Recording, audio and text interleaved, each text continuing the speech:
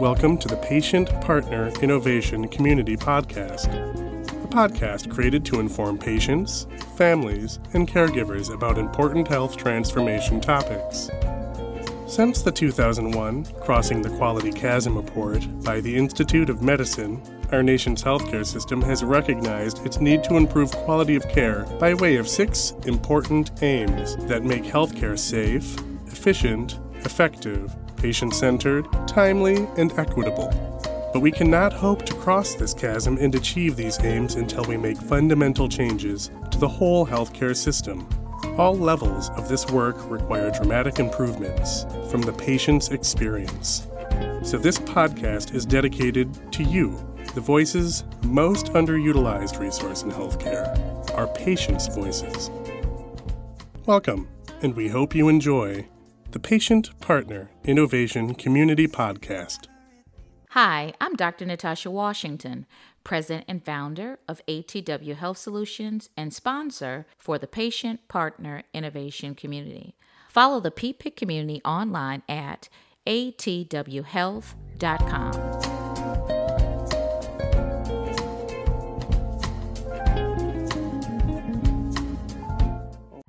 Okay. Well, hello, everyone, and thank you for tuning in to our podcast today, Patient Partner Innovation Community Podcast, PPIC for short. I am your host, Desiree Collins Bradley, and I am really excited about this episode today. We have a very special guest with us, my fam. Hello and welcome. Thank you, Desiree. I'm so excited to be here. Wonderful. And so we're actually going to have a really rich discussion all around diversity, equity, and inclusion. You guys know that we talk a lot about DEI and what does that really look like? And so, you know, from listening to our podcast, I have a daughter with a very medically complex condition.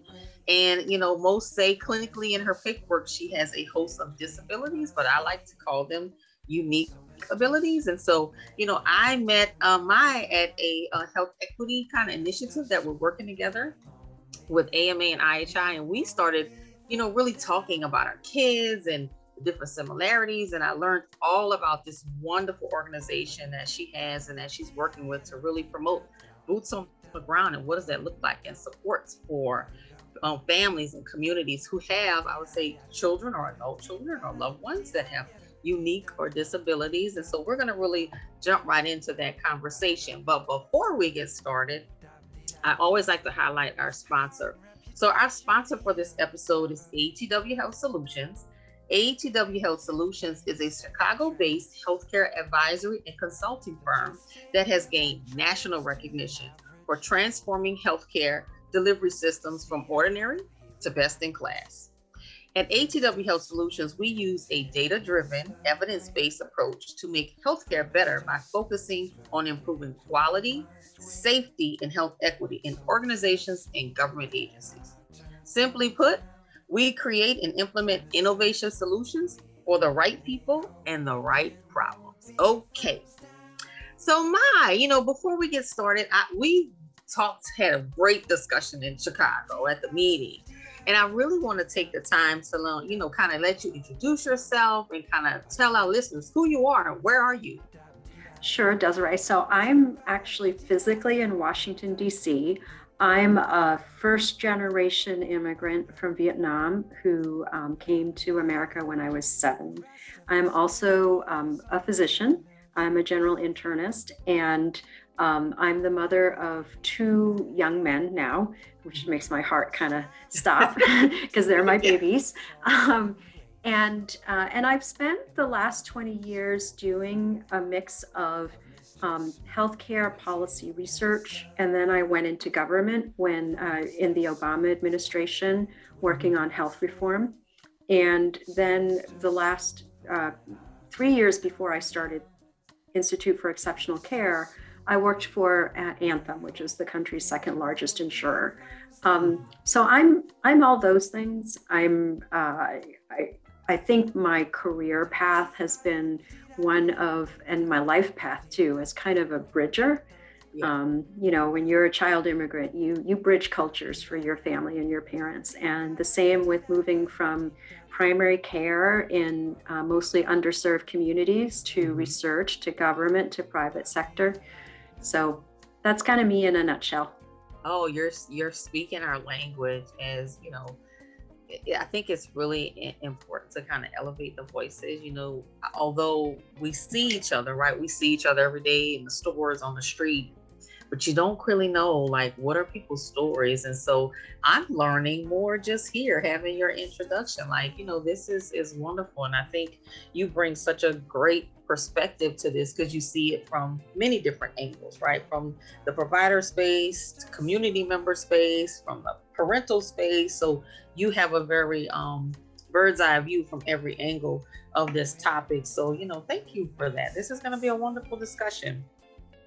So, really, you talked about your organization, Institute for Exceptional Care.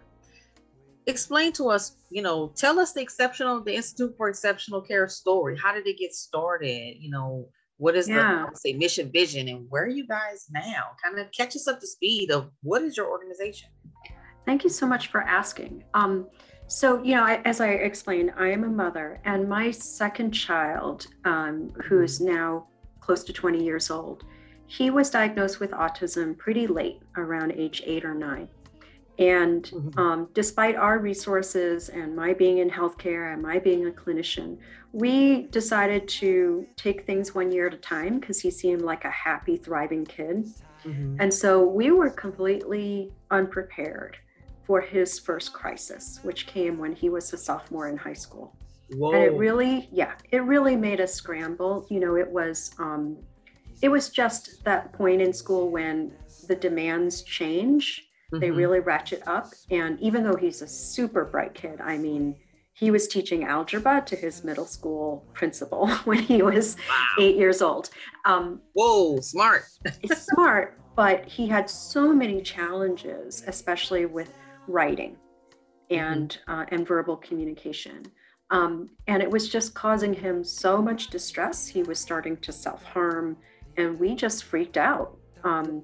And I had to activate my network, and we eventually found this wonderful woman that I refer to as our autism coach, who explained to us what we were seeing and experiencing, and explained it to him. And she helped us understand, not just what the strategies were, but just how we can keep expectations high and just try to change the world around him to help him move through it. The problems didn't stop there. Like for many other families, COVID was really hard on our family and on Alexander, my son in particular. But what happened was, after I managed to catch breath with that first crisis, I just had a woke moment. I was like, what happened here? How did we fail him? How did the system fail us? Why did his psychiatrist give him the right drug for the wrong reasons at the wrong dose? And I just went on a path of exploration, asking the why questions of anyone I could find. And that's how I discovered my own theory about what was wrong with the healthcare system, that our general pediatrician never gave us the right advice or referred us to the right resources, that the psychiatrist was not trained in how to approach anxiety in a youngster on the autism spectrum. And part of that woke moment was not only, I'm sure you can predict, I'm thinking, well, she's wealthy, she's well-resourced, she's got a lot of people in her network, she's influential. People who don't have those things, what must life be like for them? Yeah. And the other half of my woke moment was, wow, I was really oblivious. And I think that means I wasn't unusual. I think that made me pretty typical of general healthcare leaders. And I thought, this has to change. And that's how I started finding fellow travelers, other healthcare professionals who have affected family members, who were ready to do something about it. And many of us are mid-career or even later. And so we've just accumulated years and years and years of relationships in healthcare and also street cred. Yeah. And it makes us the rare organization that has those characteristics and is trusted by the disability community. So, and that is huge. It is so huge. It is so huge, in fact, that I swear to God, Desiree, our first year, I only exhaled at the end of it because we did not have a faceplant moment with our advocate partners. Because we can't afford to. The mistrust between the disability community and healthcare is so deep. They just assume that healthcare is a source of harm. Yes. That if we're going to represent general healthcare, we cannot afford to lose their trust. And so IEC is a nonprofit that is committed to transforming healthcare for people with intellectual and or developmental disabilities, conditions like autism, Down syndrome, fetal alcohol syndrome, et cetera. And we do that through, one, making sure that we drive culture change, and that everyone in healthcare, not just the IDD experts, but everyone has an appreciation for the special lives that people with IDD live, and are both culturally prepared and also technically prepared to give them the clinical support they need. And the second piece of that is making sure that all those clinicians know how to partner with all the other service agencies that people with IDD need, because in our current world, there's this massive gap between the clinical world, where you go if you have a physical problem or maybe a mental health problem, and then the world where you get things like vocational support, or support with transportation or your activities of daily living. It's as if we think that you can slice human beings down the middle, and that's just nuts. And so we are on a mission to create new ways of helping people connect across that divide.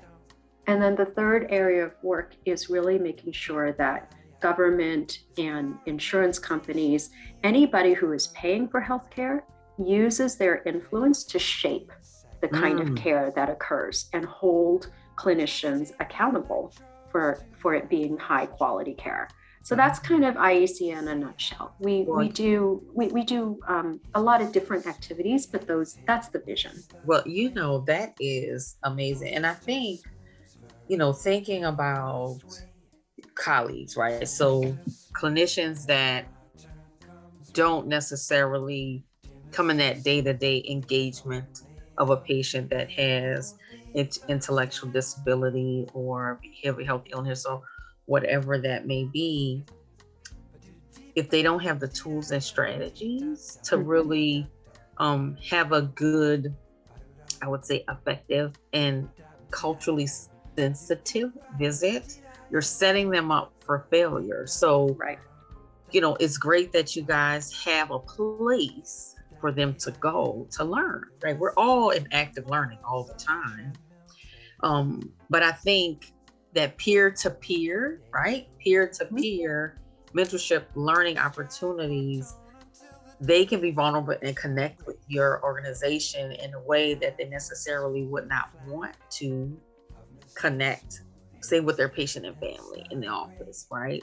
I think people go into healthcare, I truly do believe this, because they want to make a difference and really deliver good health care. There's bad apples in all bunches, but I really believe when people put that commitment, because it's a commitment, right, to deliver healthcare, whatever it is, whether you're a nurse, all the way up to a physician, a specialized physician, that's a huge commitment. So for them to have a safe space that they trust to come and be in active learning so that they can go back, and almost like, in my idea is almost like training the trainer, right? So when I know better and I go back to my home office and my partners in my practice, I can then teach that culture right there. So then there is a culture shift of that sensitivity and inclusion. And then having a child that has, a host of medical complexities and disabilities, there is a huge level of mistrust. And, there's a big difference between I want to go and see Dr. So-and-so because it was such a good positive visit versus I'm crying because I don't want to go there. Although it's good clinical care, it's not a good experience, right? Yeah, and those things that feel softer, than whatever you do with the stethoscope, they actually can have as much impact on someone's health outcome and life outcome as the hard stuff. And I don't know if you know, Desiree, but the average amount of time that medical students get exposed to IDD is 11 minutes. Whoa. Yeah. 11 And minutes. so It's interesting that you say that because, I'm in Houston. Our listeners know I'm in Houston metropolitan area. And I do a training program here in Houston with the medical residents here at the local children's hospital and the different programs. Mm-hmm. But it's interesting when they come through the program and they come to the home of a family that has a child with a disability, and the ones that have family members, right, that have had, whether that's cerebral palsy or autism, they get it, and then there's a huge gap in those that have never been exposed. It's like deer in the headlights, and they're just so they don't have the tools. I keep going back to the tools and strategies to really be good engagers, right? Yeah. They want to do their best, but yeah, you don't teach them that in medical school. And the reality is, it's, you and I know, it's not realistic to ask medical schools to add like an extra course here and there. But the reality is a lot of what they need is so basic that you can just sprinkle it throughout somebody's learning career, right? And one of the reasons that we think they should want to do this is that when you approach a care relationship or clinical decisions, keeping in mind people who require the most accommodations, you usually end up doing it better for a lot of other people, right? And so, like, for example, it turns out that when you change healthcare written materials into 8th grade reading level language, the people whose understanding you improve the most are not 8th grade level readers. They are 12th grade level readers whom you mistakenly assumed wanted their health information at the 12th grade level, right? And so it's kind of like curb cutouts. Once upon a time, we all lived in a world without curb cutouts. And some people managed that okay, but it wasn't easy for anyone. No. You create the curb cutouts for people in wheelchairs, and lo and behold, it's also great for parents with strollers and people with suitcases. Like, life is just easier for everybody. And that's our ethos too, is we just think, look, all of healthcare will be better if clinicians are more flexible in the ways they communicate, if they slow down, if they listen to people's concerns and goals. I mean, it's super basic stuff. And frankly, if they just first see this person as a human being, which is, I think, what's great about what you're doing, it's just exposing people to real families.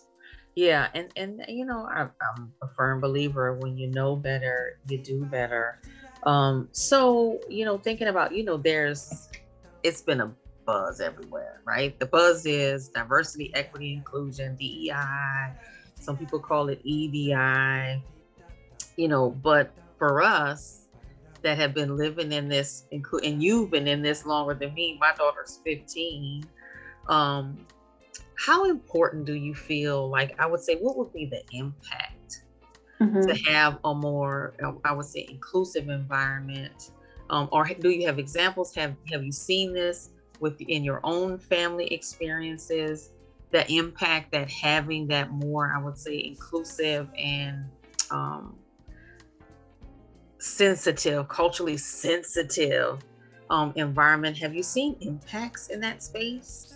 Oh, absolutely. I have seen emergency departments where, especially in pediatric hospitals, they know to set aside separate space for children with special needs that is quieter, less bright, away from all the chaos and activity. They might have go-karts with things that help to calm people down, like squeeze toys or weighted blankets. And it just creates a whole new level of safety. It also prevents harm, right? Because when you don't have those strategies, you end up with a patient who is more likely to be agitated, more likely to freak out and have anxiety attacks, not be able to communicate, because when people with IDD get anxious, their communication ability goes down, and then you end up over medicating them. We heard a story about one emergency room doc who watched a movie about the first person ever diagnosed with autism and started crying. And the movie maker asked him, "Why are you crying?" He said, "Because at his hospital, the written policy is to sedate everyone with IDD who comes in first, and then you ask questions." And here he was in middle age as a senior clinician being confronted with how wrong that was. And feeling like he was complicit in wrongness. And so there are good and bad examples and so many opportunities. And really it just takes igniting individual people like that. Wow.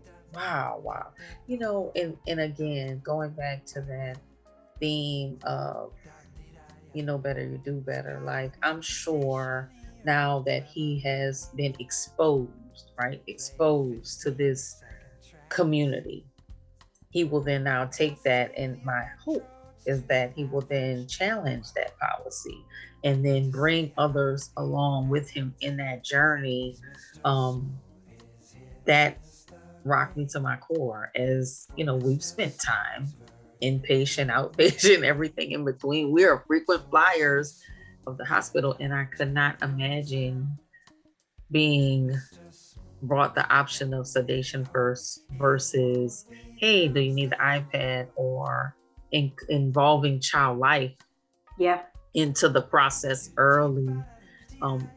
Some hospitals are doing it great, others, there's opportunity for improvement. So for those, because we have listeners from everything from patients, families, and caregivers, all the way up to hospital CEOs listen to the podcast. So for those that are listening and they're like, you know what, I need this at my hospital, I need this in my clinic, in my community, what is the process? Do they just email you? How can they find you to just start the conversation? They can absolutely contact us. Our website is www.ie-care.org.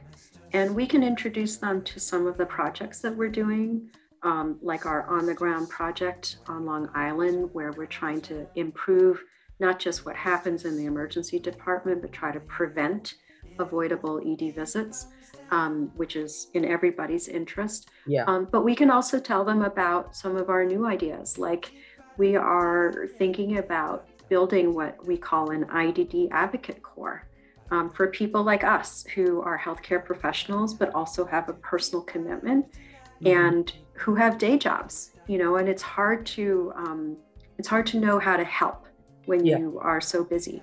But we think that if we can resource people like that with a community, with talking points, maybe with a set of structured action steps that their kind of organization can and should take, whether that's in the HR department at a hospital or in the way that a health plan, creates its care management programs, that we can get them to become change agents from within their own organizations. And that is so key to movement building, because you and I know people can advocate from outside healthcare, but nothing big happens in healthcare without the people in it wanting it to happen. You have to have buy-in. Yes. Yes, you have to have buy-in. And I think, again, that coalition building piece is so important. As others, I know, and you know this as well, sometimes when we try, it feels like, oh, this is an insurmountable task, I'm in this abyss by myself. but there you have allies in this space, right? You have allies. And so that whole theme of coalition building to really improve healthcare. And again, when you improve the system all the way from local to national, look at the impact. The example you gave about the curb cutters, it wasn't just for persons, it didn't just benefit persons who were in wheelchairs or had disabilities. It impacted everyone, right? Yeah. So it's not just, when I talk about diversity, equity, and inclusion, yes, we want to make sure that, we be as equitable as we can, but that equity ecosystem benefits everybody. Yeah. So if you're going to get better healthcare for everyone, right? So yeah, this is great. Another way that I say it sometimes is, I'm pretty sure that we've built the current system thinking about the 80%, or maybe even that like fictional person who lives right in the middle of the bell curve. Mm-hmm. And we know none of us are there for more than a hot New York minute during our lives, right? We are not average, any of us. And so when you build a system for the average or for the typical, it makes it hard for everyone, because nobody stays there for very long. Instead, if you think about it, let's build for the outliers, then it's easier for everybody. It just makes sense. And we're learning that. It's not just theory, we're actually learning that on the ground, because, in our emergency department project, one of the things that the stakeholders really wanted to build is something we call a digital snapshot. So you can have it on a phone or device, and in just 90 seconds, what can you share with that urgent care nurse or the ED team or the security guard or the ambulance driver or the group home staff person that says, 90 seconds, these are the most important things to know about me, right?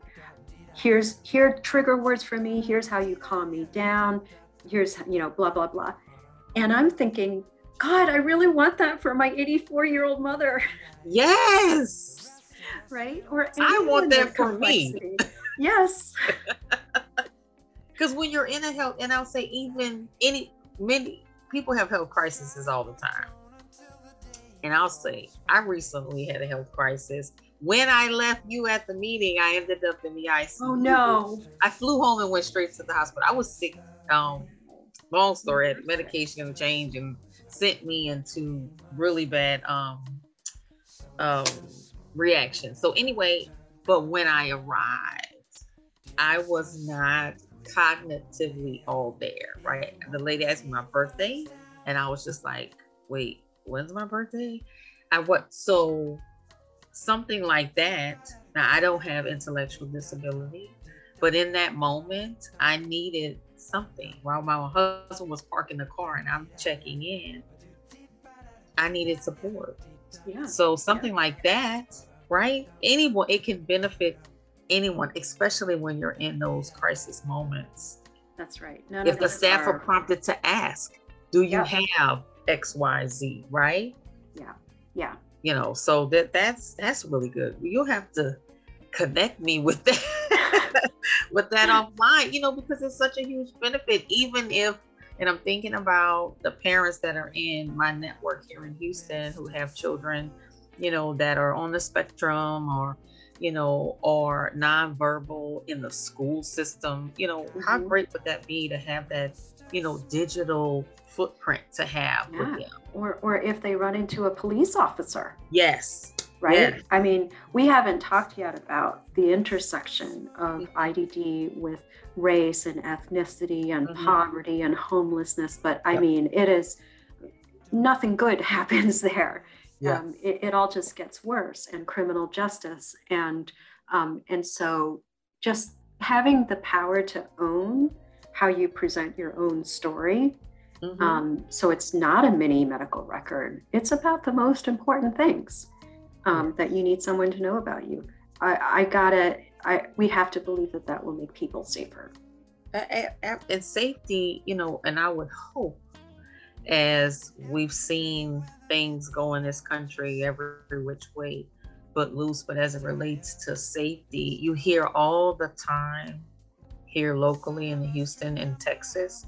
I see it on national news, how, persons that have intellectual disability or a behavioral health illness, or, and I'm going to say this bluntly, killed, shot, Yes. because no one was informed of how to engage them. Yes.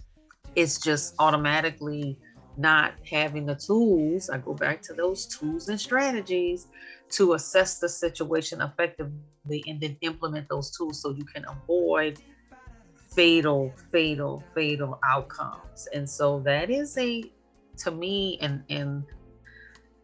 that's a public health crisis that someone needs to look at. Our policies, I know, which is a whole other hour-long conversation, but there is, to me, a crisis in our communities, especially as it relates to those persons that cannot speak up for themselves in a way that others can receive the information, whatever that is, whether you're deaf or nonverbal, or, my daughter's deaf. She uses sign language. She has a cochlear implant. Her speech is muffled. You can understand, but if she was in a situation where people aren't familiar with her, they're not going to know what she's saying if they don't know sign language. Right. Yeah, absolutely. It's it takes a lot less effort than you think. Yeah. And I think we fully believe that a lot of how the health system responds now is in part that they haven't gotten the training, but then that lack of training makes them not confident. And experts who don't feel confident kind of act out. Yes, defensive. They get defensive and they get frustrated and they get angry, all of which is understandable. And so they are not functioning at their best. And many of them know it. And so we really like to couch training in terms of what we call ambient learning. It's not an extra hour of sit in front of the computer training. It's more like, here's some strategies for making your day go better. Yeah. Here's some strategies for making that next patient encounter easier for you.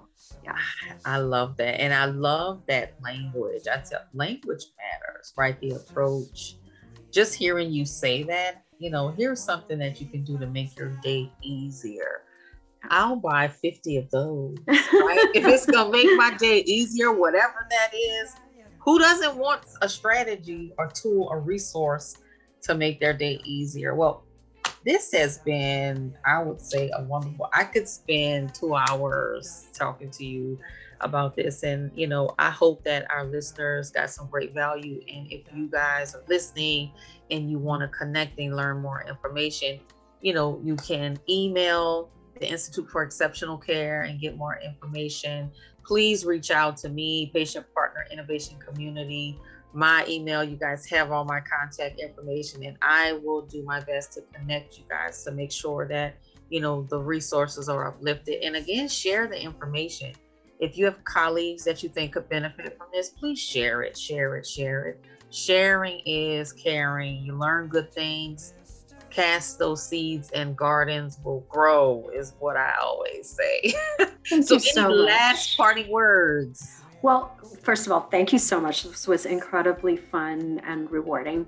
And I will give a shout out that we would love to have partners in Chicago and the greater Midwest, because, we started in the Northeast and we're feeling self-conscious about that.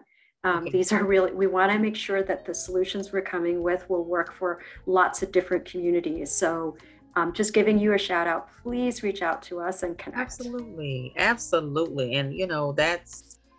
that's how we all become change agents. I know that, I will definitely take a breath and take a step back and see how we can absolutely, build those partnerships it's all about collaboration, right? We have to be collaborating partners with each other in order, I know our goal for everyone is to make healthcare better. For those that are tuning into the podcast, that's why they're tuning in, because they want to improve healthcare, every aspect of that ecosystem. So my hope is that, people hear it and they want more, and they will connect with us and we'll connect with each other. But this has been wonderful. So thanks again, guys, for tuning in to this week's episode of Patient Partner Innovation Community Podcast.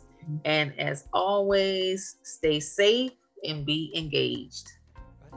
Follow the PPIC community online at atwhealth.com.